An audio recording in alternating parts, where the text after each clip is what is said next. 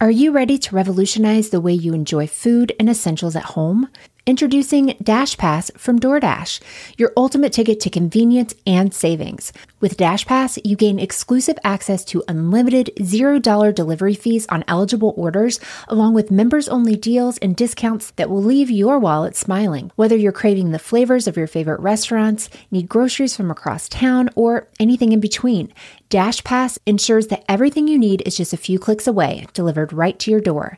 With DashPass, not only do you enjoy $0 delivery fees, but you'll also benefit from lower service fees on eligible orders, making it the most affordable way to satisfy your cravings and stock up on essentials from your local favorites. What I really love is how quickly DashPass pays for itself.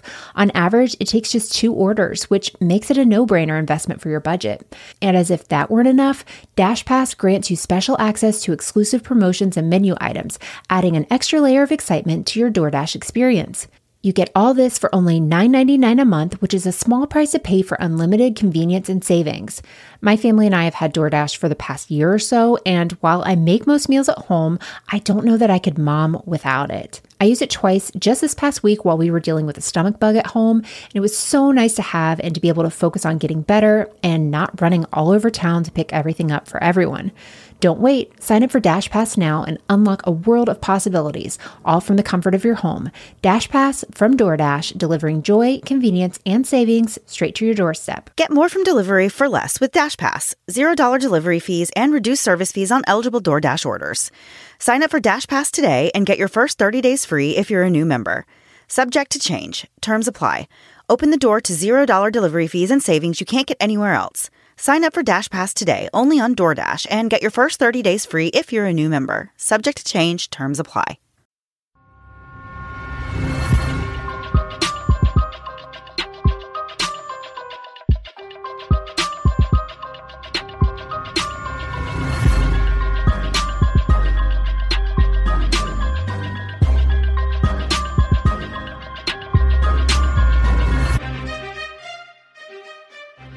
Hey guys, and welcome to the Moms and Murder Podcast, a true crime podcast featuring myself, Mandy, and my dear friend, Melissa. Hi, Melissa. Hi, Mandy. How are you? I'm doing awesome. How are you? I am doing really well. We got to do something really exciting yesterday. My brain is gone. We can't give the details, not because we're trying to tease it in a way of like, stay tuned here for the next the next cool thing we're doing. But also do that. But also, while we're here, why am I doing this? But also, we're not really allowed to speak about it yet. But it was amazing. It was such a cool experience. It was super cool. And I know that both of us have spent the last several weeks just panicking and over preparing for this thing that we did that we can't talk about, but we will talk about very, very soon. I'm realizing how boring this has to be to listen to. I know, they're like, great. So basically nothing. You're not telling us anything. Yeah. Congratulations. But it was really awesome. It was nice to see you. I haven't seen you in a while. So in person.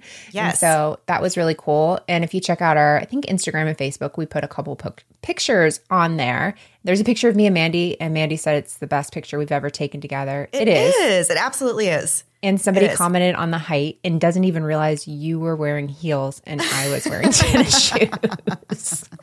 Yeah, I noticed we got lots of lovely comments on the photo that we posted on social media. And I feel like one of the most common ones I saw was that a lot of people were shocked to see that I have blonde hair now. Yeah. And everyone's like, why did I picture Mandy as a brunette? And you're not crazy. It's because I am actually a natural brunette, but I went blonde and I've been blonde for about a year. So yeah, that was a little shocking. I think for some people were like, wait a minute, like who is that? Who's that person? I know. I was like, yeah, no, she was a blonde, but like you were a brunette, but you can pull off either. I could not go brunette. It would not look right on me, but you've been able to really rock it with blonde. Wow. So you're doing quite well. Thank you. You're welcome. So yeah, that was, if you want to look at that, those pictures are up there. Only nice comments, please. Only nice ones. Yes. Only nice ones. My self-esteem can't handle anything else. So Mandy, that was exciting, but I am ready to get into the story this week. This is a crazy one. It really is. It is. So we have talked about at least one other angel of death story on the podcast. And I have to say, as far as real life horrors go, this whole idea that a medical professional would intentionally cause harm to a vulnerable patient is really high on my list of worst case scenarios. In the context of true crime, an angel of death is a nurse that uses their power and access to medication to intentionally kill the patients in their care. We'd like to think this is something that would never happen, but the truth is there are several of these types of stories out there, each of them just as horrifying as the next. In February of 2021, we did an episode on the famous angel of death nurse named Orville Lynn Majors, who was found responsible for a string of ICU deaths that were all tied back to him. Today, we're going to talk about another suspicious string of deaths that occurred in patients at a Lufkin, Texas DaVita dialysis center. It was on April 1st, 2008, when the first mysterious deaths occurred at the clinic. 68-year-old Thelma Metcalf and 77-year-old Clara Strange both had their routine scheduled dialysis treatments that day. Patients that receive dialysis often go for this treatment 3 times a week. Dialysis is meant to remove waste and excess fluid from the blood due to improperly functioning kidneys that are unable to do this on their own. It's a treatment for kidney failure that people start getting when their kidney function is about 85 to 90% gone. And without a kidney transplant, the patient will need this treatment for the duration of their life.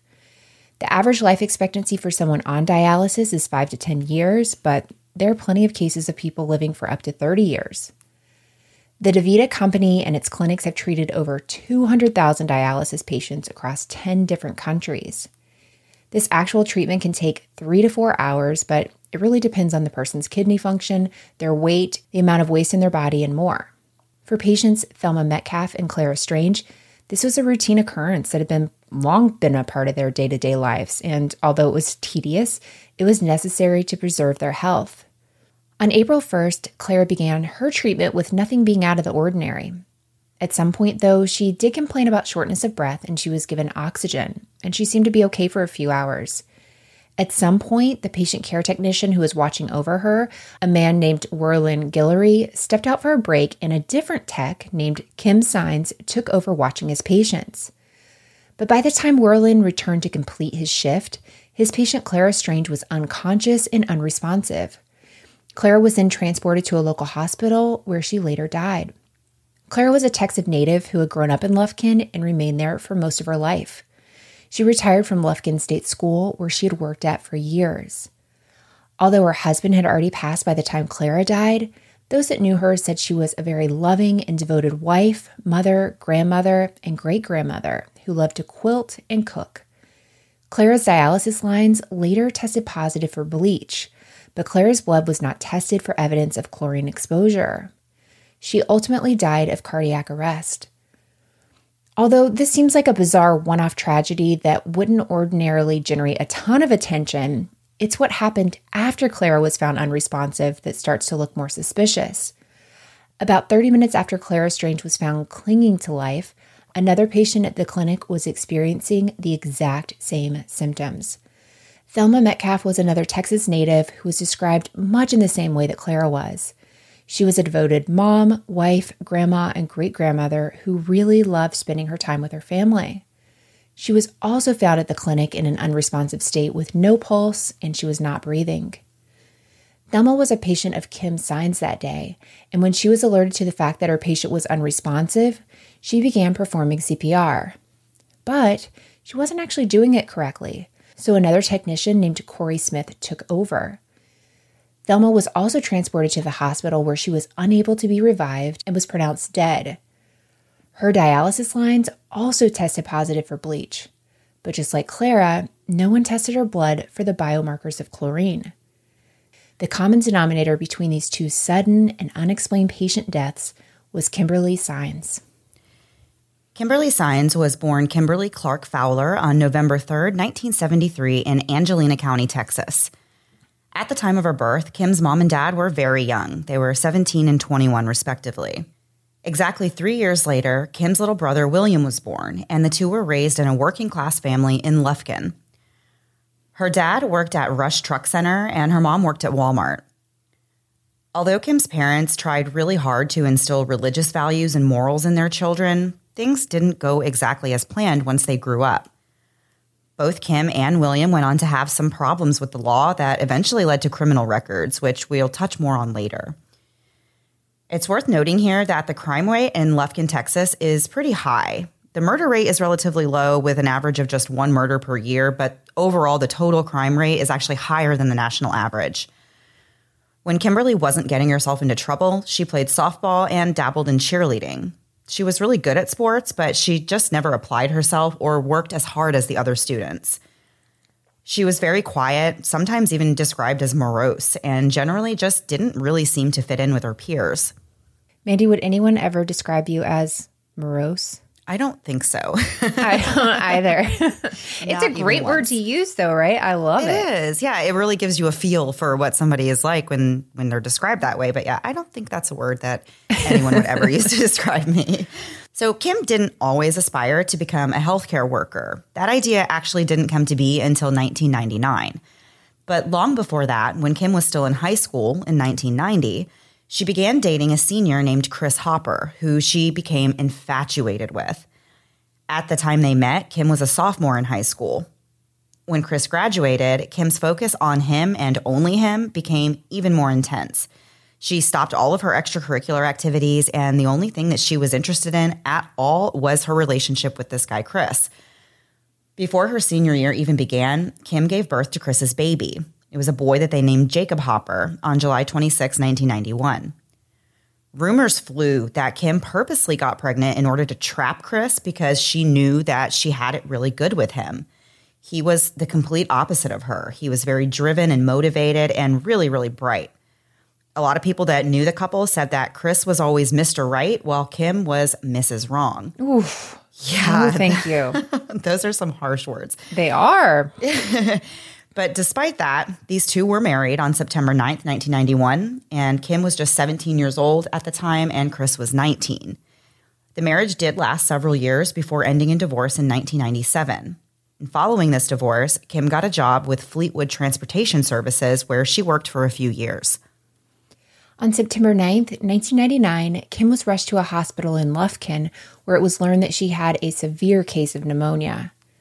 She had to be transferred to a Houston hospital because she was in such critical condition that the small Lufkin hospital couldn't appropriately treat her.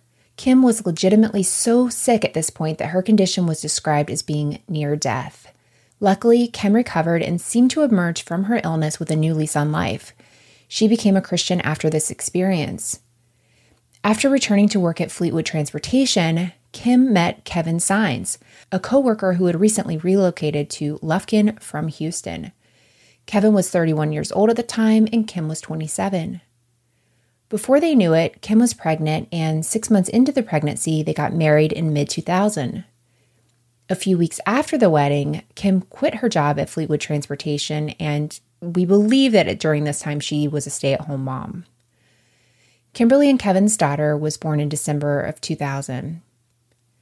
After a couple years at home, Kim decided she wanted to go back to work, but this time she wanted to try something different. She enrolled herself in Angelina Community College's nursing program and earned a license as a vocational nurse, an LVN.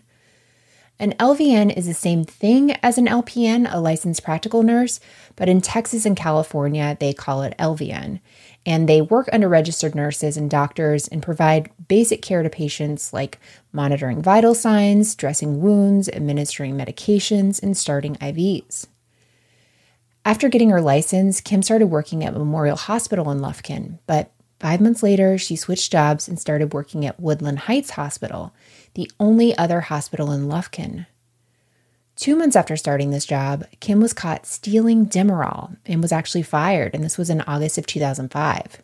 There were some even more disturbing records that Kim had given Demerol to patients who were not in pain and had no need for the drug.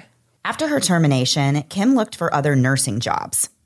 Now, it might seem like she really wouldn't be able to find one considering the reasons that she was terminated from the hospital, but there were actually no infractions on her nursing license at this time because the Texas State Board of Nursing had still yet to investigate the Demerol theft, and infractions aren't allowed to be listed until the charges have actually been investigated. Also, employers in Texas are only allowed to reveal whether or not they would hire someone back, but they can't state the reasons why they wouldn't. If they wouldn't, they can't say, oh, it was because she did X, Y, Z. They can only say, yeah, she worked for us, and no, she would not be welcome to come back working for us.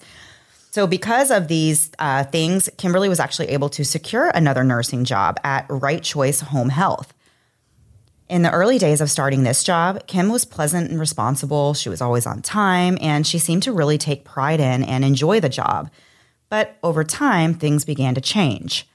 She started showing up late to work, and she would never call in or let anybody know that she was running late, and sometimes she just wouldn't show up at all. When she did show up, she was often in a really bad mood. Because of her declining performance on the job, Kim eventually was terminated from her position, which kicked off a bout of depression that got the attention of her husband, Kevin. Kevin was concerned about Kim's mental state, so he started taking her to Brentwood Hospital in Shreveport, Louisiana for treatment. She was admitted for depression and suicidal thoughts. After she was released from the facility, Kim applied to work at Lufkin State School, a state-supported living facility for people with developmental and mental disabilities. But once again, this was a very short-lived position. She was hired on October 1st, 2006, and fired on October 31st, with the reason being cited as, quote, she was not suited for her assigned position. By the end of November, Kim had secured her 5th nursing job in 1 year. Wow. Yeah. She started working for Children's Clinic of Lufkin, and that seemed to be going okay for a while. But in March of 2007, Kim's bad habits caught up to her, and she was written up at work for missing a total of 8.5 days, all no-call, no-shows. A week later, she was fired. She did apply for unemployment, but she was denied. It's clear that Kim's issues were escalating in 2007. In June, she and Kevin got into an argument, and when he tried to leave, Kim went after him, and a domestic dispute broke out. And Kevin suffered an injury, and the police were called. Kim ended up getting arrested for public intoxication and criminal trespassing, and she was charged with misdemeanor assault. She spent 1 night in jail for this, and her husband put a protective order against her, but the two of them were eventually able to work things out. In August of 2007, Kim was hired at the DaVita Dialysis Center. At this point, the state still had not investigated the stolen Demerol allegations, so her license still did not show any infractions. We have no way of knowing how many of Kim's previous employers were contacted, but it seems pretty lucky for Kim that she was able to get this job after being terminated from a handful of nursing jobs within the last year. That's 2 years, though, that they still haven't investigated this. That's pretty wild and seems just absolutely completely wrong. If you're even going to look into it, it should not take 2 years when this person can actively seek other employment. For sure. So either way, though, according to Kevin, Kim was looking at this new job at DaVita as a godsend. She went through 10 weeks of training when she got hired in the fall of 2007. In the following spring, DaVita patients Thelma Metcalf and Clara Strange died under suspicious circumstances while Kim was on staff and responsible. And we're going to get into a lot more of the story after a quick break to hear a word from this week's sponsors.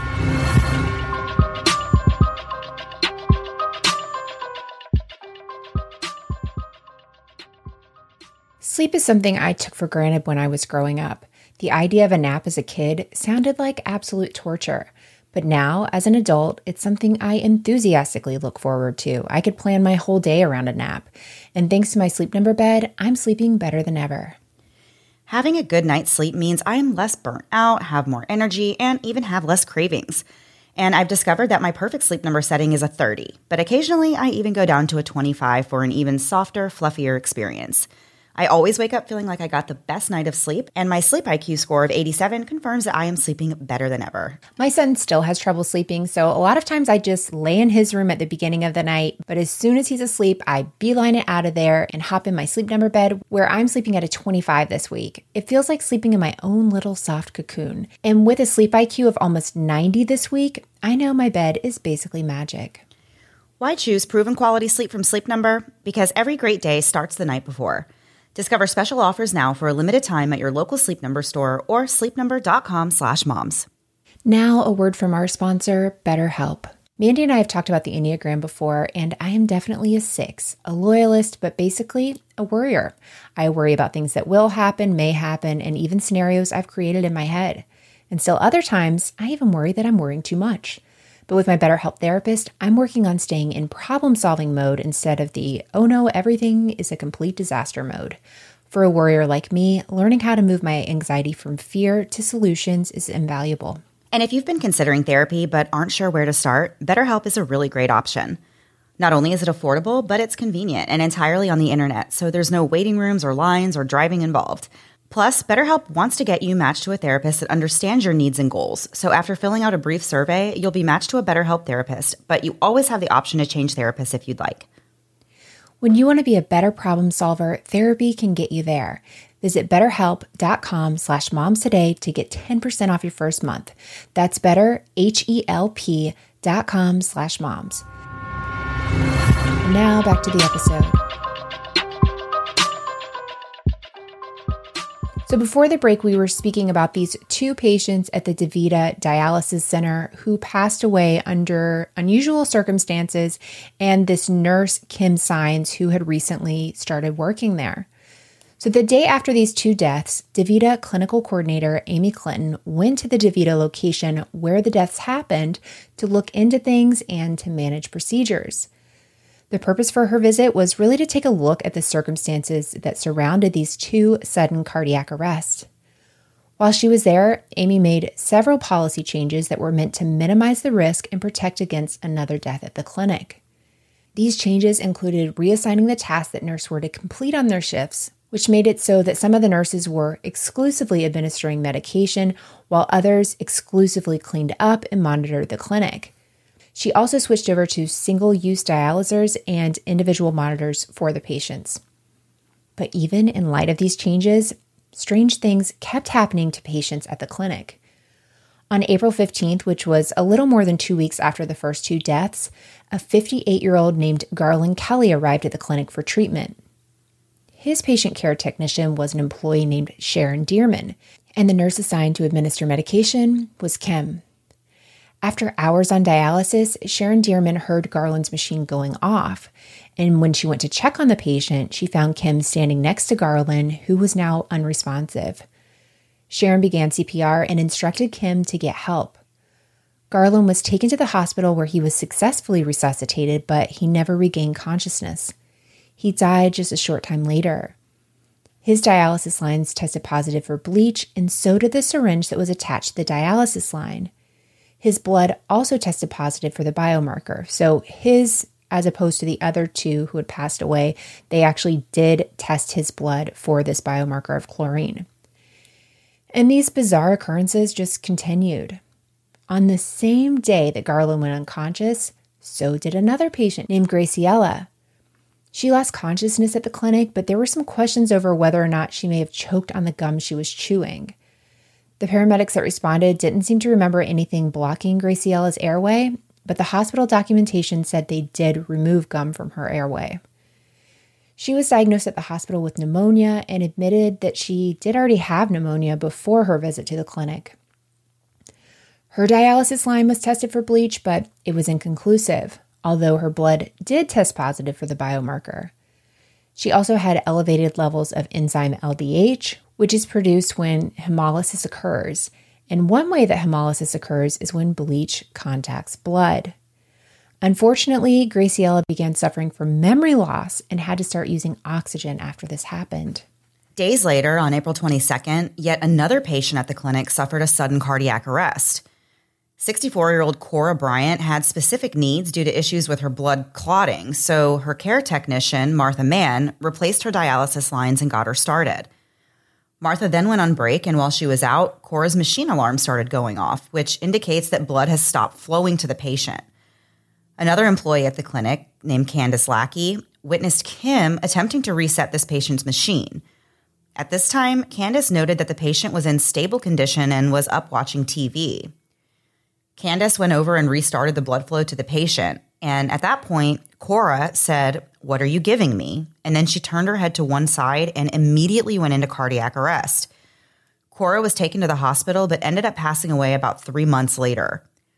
Her dialysis lines did test negative for bleach, but her blood was positive for the biomarker, and she had elevated levels of LDH. Her levels were 20 to 27 times higher than what would be expected of somebody who experienced a cardiac arrest naturally. On April 23rd, another patient, Marie Bradley, was taken from the clinic to the hospital after suffering a severe drop in blood pressure. It was noted in her chart that Kim had given Marie medication that day. Marie was unconscious for 3.5 days, and when she woke up, she had no memory of what happened to her at the DaVita dialysis clinic.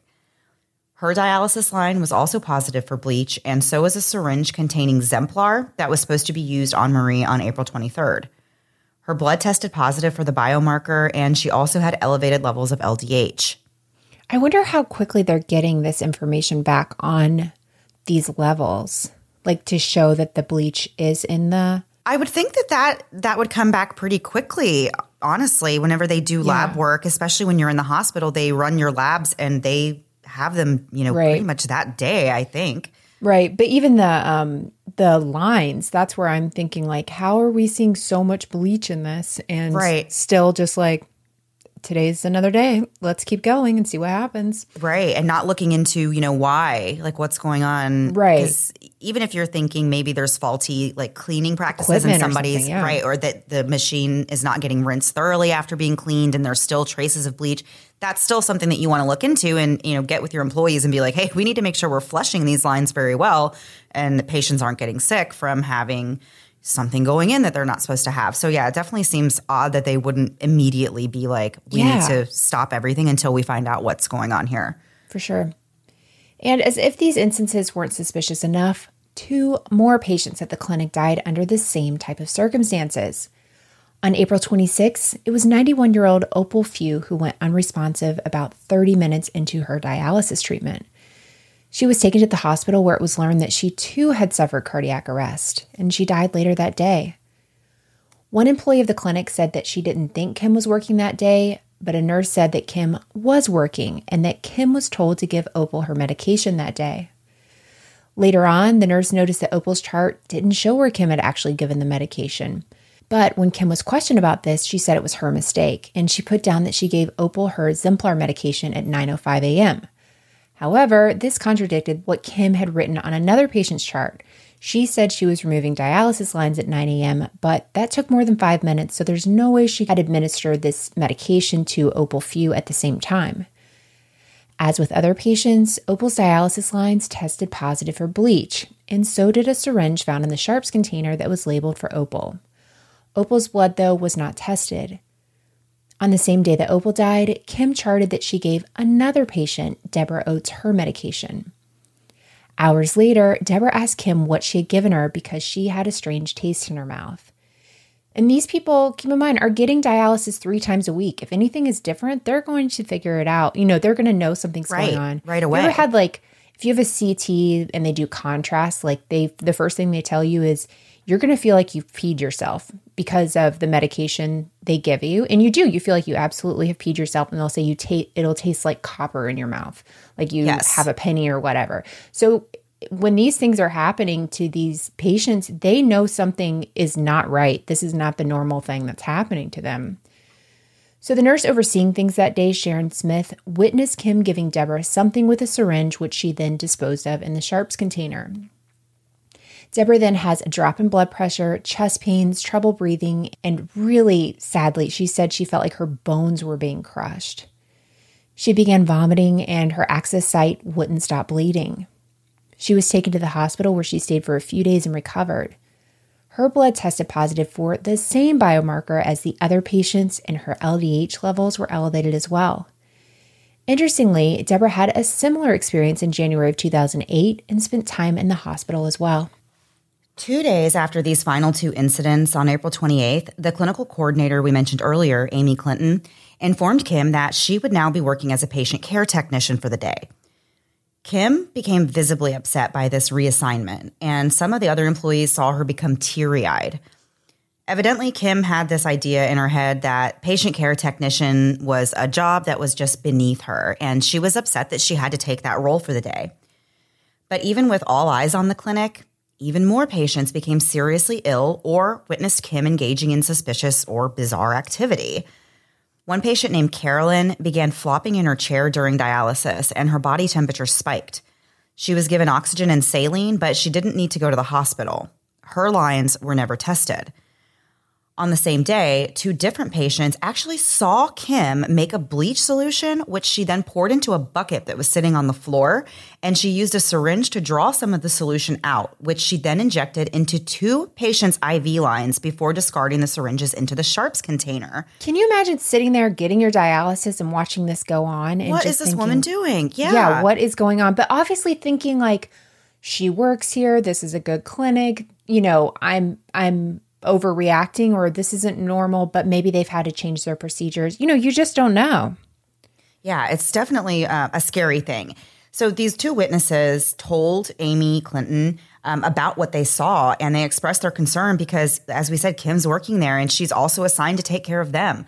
So they said that while Kim was doing all of this, bucket mixing and pulling whatever the solution was into a syringe, she looked really nervous. And she also looked nervous while she was injecting whatever this was into the other patients. As soon as Amy heard about this, she immediately confronted Kim. And Kim said she was just cleaning the lines of a vacant dialysis machine with the bleach solution, and she only used the syringes to get a precise measurement. And she said that she did not give any patients medication or inject anything into anyone's IV lines. But despite her denial of these events, Kim was sent home for the day while Amy investigated exactly what was going on. She took the Sharps container and tested these syringes that were inside of it for bleach, and she used these testing strips that they keep on hand that are meant to test the dialysis machines for bleach residue in the water lines. So 3 of the syringes that were in the container actually tested positive for bleach. At this point, Amy Clinton decided it was time to alert higher authorities, and she contacted her supervisors as well as the CDC and the Texas Department of Health. The very next day, DaVita called for a mandatory meeting, which all employees showed up for except Kim, who said she was at her daughter's field day at school. One of her coworkers named Werland explained to her that this is a mandatory meeting and that she could be fired for not showing up. But Kim really didn't seem to see any urgency. She simply said, okay. This same coworker went to see Kim after the meeting, and he was surprised to see that Kim looked unkempt, which was really out of the ordinary for her. And even more strangely, she seemed to not even recognize Werland. When Werland went up to her, Kim immediately started crying and said, quote, "I didn't kill those people," end quote. He said she seemed hopeless and lost, which really confused Werland because at this point, no one's accusing her or anyone else of killing anyone. So Kim is terminated from DaVita later that day. We aren't sure exactly why, but it probably had to do with missing this meeting, this mandatory meeting, in combination with all of the other suspicious activity that had gone on while she was at work. The DaVita clinic was also shut down for investigations, and after 2 weeks, they released a statement saying, quote, "We believe the events that led to our voluntary closing the Lufkin Dialysis Center were the result of a criminal act by an individual who has been terminated and is no longer working at the center," end quote. Which, okay, great, you made a statement, but now I'm worried about your hiring practices if you have hired someone who ended up committing this criminal act. Obviously, you can't know that somebody's going to do this kind of thing, but this feels like very much a, let's just sweep this under the rug. Right. We'll figure it out, but don't ask questions. So the center remained closed for a couple of months and reopened on July 2nd, 2008. Later on the same day that Kim was fired, she was also interviewed by police. In many ways, Kim played the victim and pretended she had no idea how any of these things happened to her. She was very upset that she'd been accused by 2 patients of injecting bleach into 2 other patients' IV lines, and she was really unable to speak rationally or logically. Kim said she was scared to go to work now and that she had been doing everything by the book. When officers asked Kim what her thoughts were on all these deaths at the clinic, Kim offered up the idea that the deaths could be related to bleach being in the patient's IV lines. Kim was actually the first person to ever suggest this as even a possible explanation. The police had never mentioned bleach to her at all. Kim admitted that she did break protocol on occasion, but that it was nothing serious. She said sometimes she would use syringes instead of medicine cups just to measure the bleach. She specifically said, quote, "I just have a habit of pushing the bleach because I don't know when it was last done, and I don't want to kill my patients," end quote. What a weird thing to say.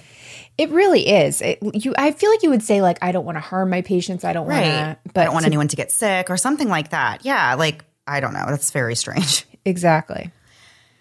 But the DaVita employees and the police weren't really the only ones that were concerned and interested in this recent string of deaths at the clinic.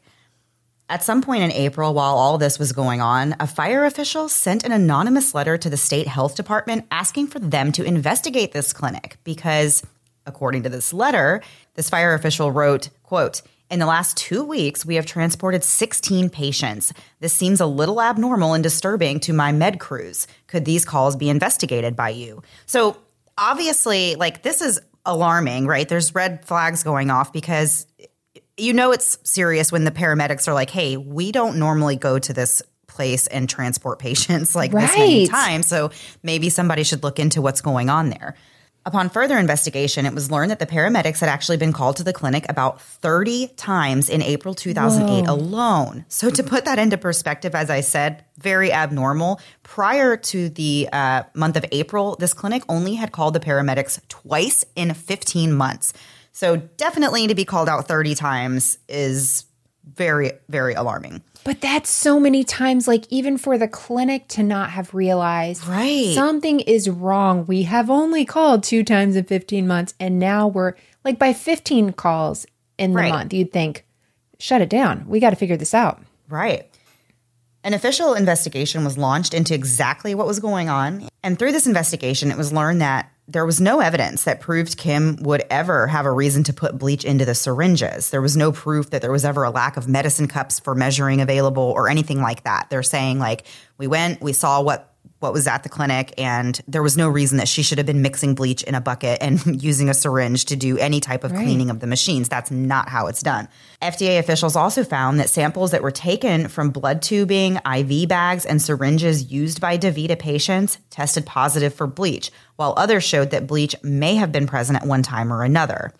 So this really isn't a big red flag or a big deal in itself. As we said, the water-diluted bleach solution is used to clean DaVita clinics, and the machines are also cleaned with bleach internally once a week.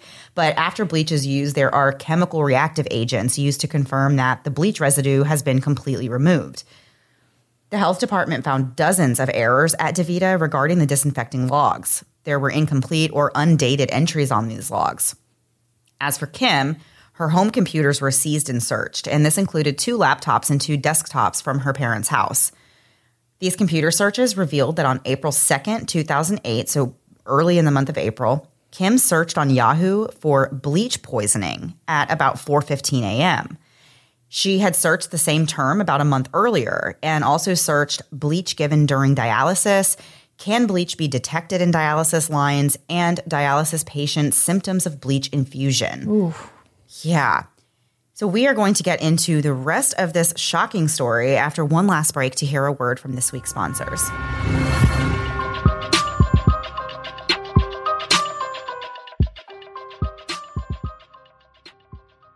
I'm someone who likes to know a little about everything, but there are those certain things I'd like to be well versed in, and that's why Masterclass is perfect for people like me.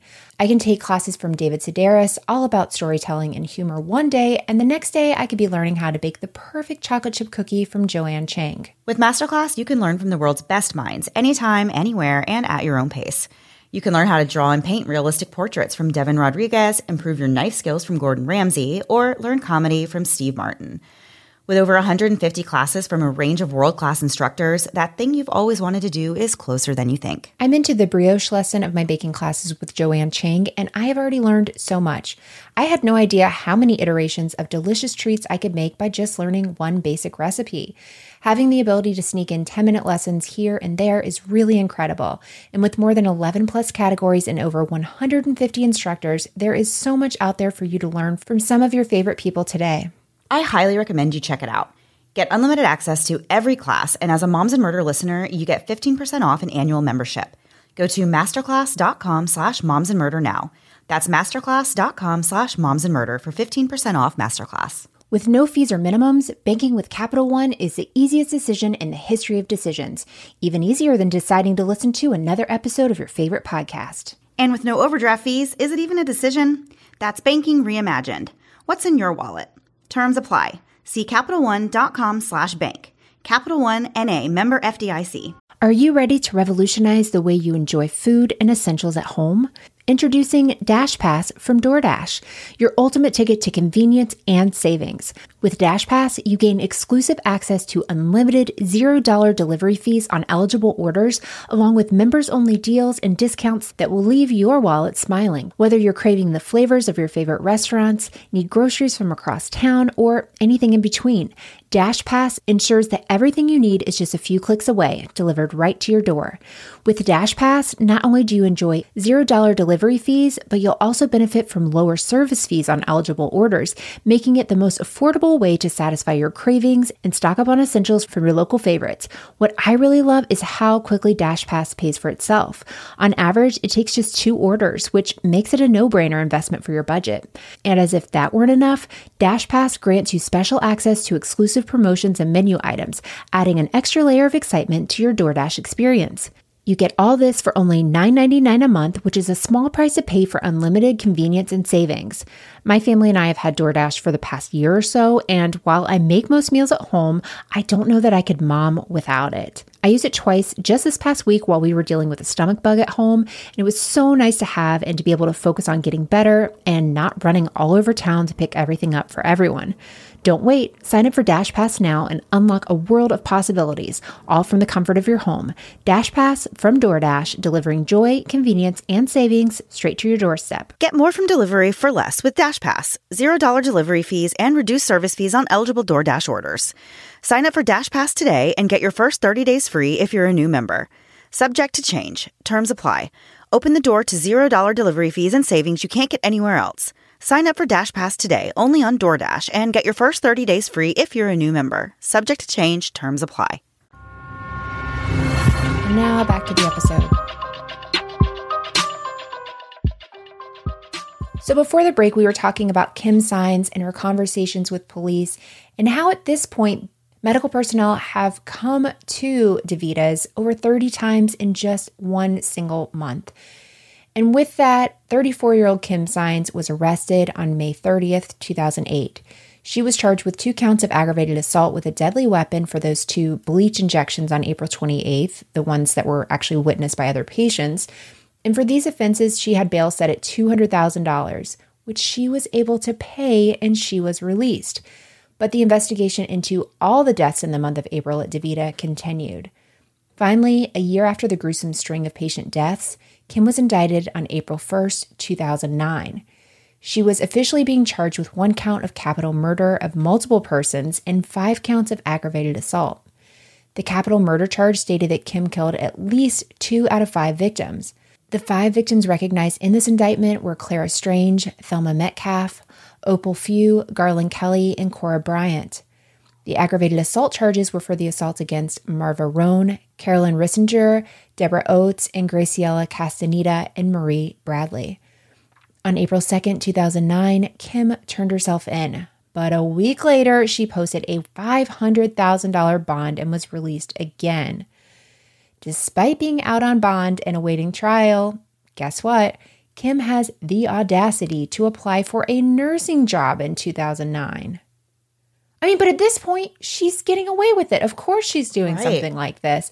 But it is wild to me that she got out on bail twice. This is insane. Yeah. So doing this, applying for this job, actually violated her parole terms. Instead of listing her previous nursing jobs, the ones she was fired from, on the application for this job, she only listed the roofing company that she had worked at years before she ever became a nurse. Kim's trial finally began in March of 2012 in Angelina County, Texas, with State District Judge Barry Bryant overseeing. District Attorney Clyde Harrington and Assistant DA Christopher Tortoris were the prosecutors. They told the jury that Kim had killed 5 patients at the DeVita Clinic by injecting bleach into their dialysis lines in April 2008, and that every single patient who died had direct contact with Kim. All of the evidence against Kim was laid out for jurors to analyze. Kim's defense attorneys were Ryan Deaton and Stephen Taylor. Deaton had this reputation for really stretching the truth.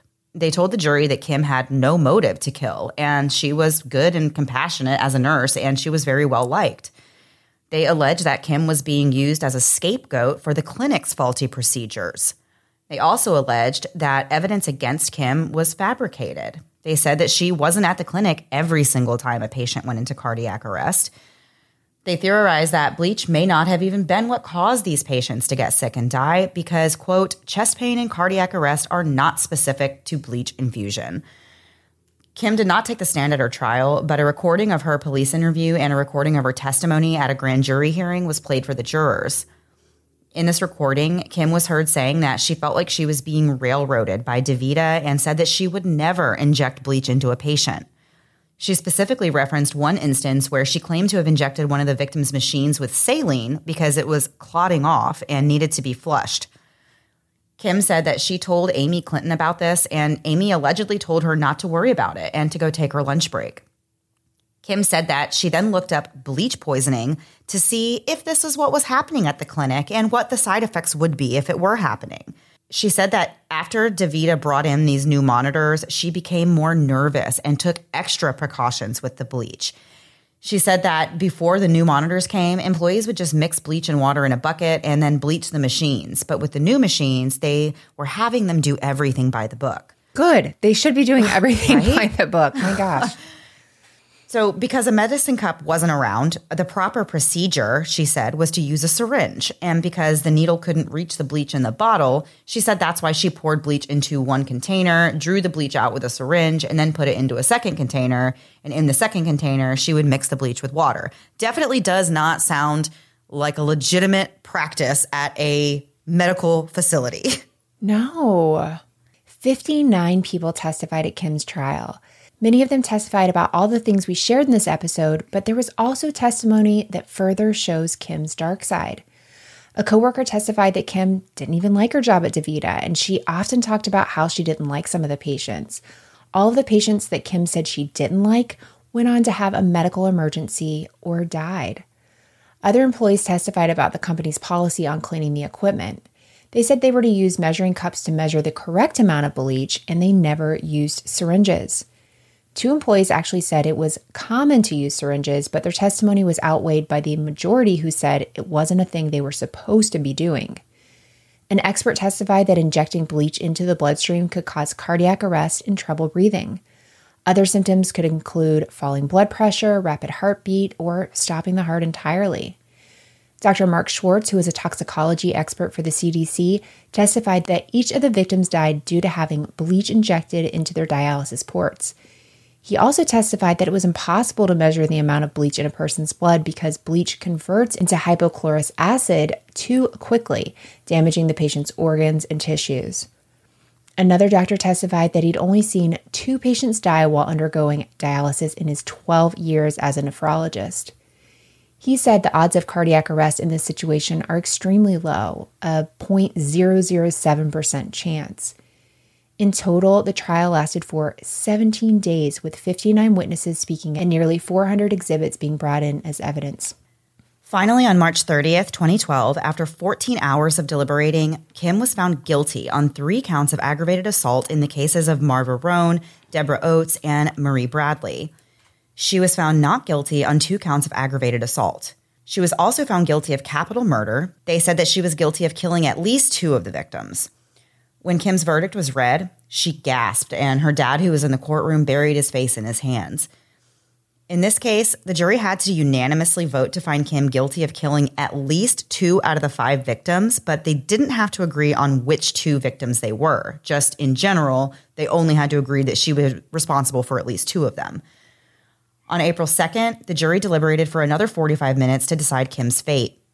In the end, the jury decided not to give Kim the death penalty because they felt that she would not present a future danger of violence, which that's mind-blowing because how can you say that somebody who is willing to do these things isn't a danger to other people? And it feels so at random. Yeah, they said that she didn't like these people, but it's not like when you hear of a crime of passion where it's like, well, yeah, the person killed this person, but they were never going to kill someone else. Not that obviously that's right. But this is kind of like she was having a bad day and this person got on her nerves and she had a little bleach and she did it. I feel like she's much more dangerous than a lot of other people. Yeah. So instead, she was sentenced to life in prison with no possibility for parole, and she was given 20 years for each of those counts of aggravated assault. In January of 2014, the Texas Court of Appeals San Antonio affirmed Kim's conviction and overruled her 21 appeal issues. Some of her appeals issues included things like ineffective assistance of counsel, insufficiency of evidence, improper exclusion of evidence, and more. Also included was an allegation that the jury was unable to come to a unanimous verdict. They tried to appeal because of the fact that the jurors weren't required to agree on which two victims were killed by Kim, which could have meant that Kim was denied her right to a unanimous verdict because of a flawed jury instruction. I actually do find that interesting that it didn't matter. Me too. Who had died in there. And I can see that being a very good point for the defense. Ultimately, though, the court found that her sentence did not establish egregious harm and the trial court's decision was reaffirmed. Kim is currently at the Mountain View Prison in Gatesville, Texas, where she is serving a life sentence without parole. Since these events took place, there is a new policy at DeVita where the water is tested every day before the machines are set up. This is such a mind-blowing story because, as I said in the beginning, it's hard to imagine that anybody in this position of being a caretaker would ever intentionally do something like this to harm, people who are vulnerable. They're getting treatment. They're on dialysis. Like, this is so awful. And, of course, a lot of people that are on dialysis are elderly, which, for me is always like, don't mess with the elderly You're already people. mad. Like, come on. I'm already mad. Yeah, I'm already mad. So absolutely do believe that Kim had something to do with all of these illnesses and deaths that happened at that clinic. And I fully think that she is where she belongs, behind bars. No, I absolutely agree with you on that. It's just so wild to – and then she worked with kids before that. Like, yeah, that's how scary. long was this in her head to want to do this and to take action on it? So, I agree with you. She is definitely where she needs to be. All right, Melissa, let's turn the page and do a last thing before we go. Sounds great. So this week we are pulling one more from our post a few weeks back on Facebook and Instagram. And Alice Wood suggested that we play 20 questions.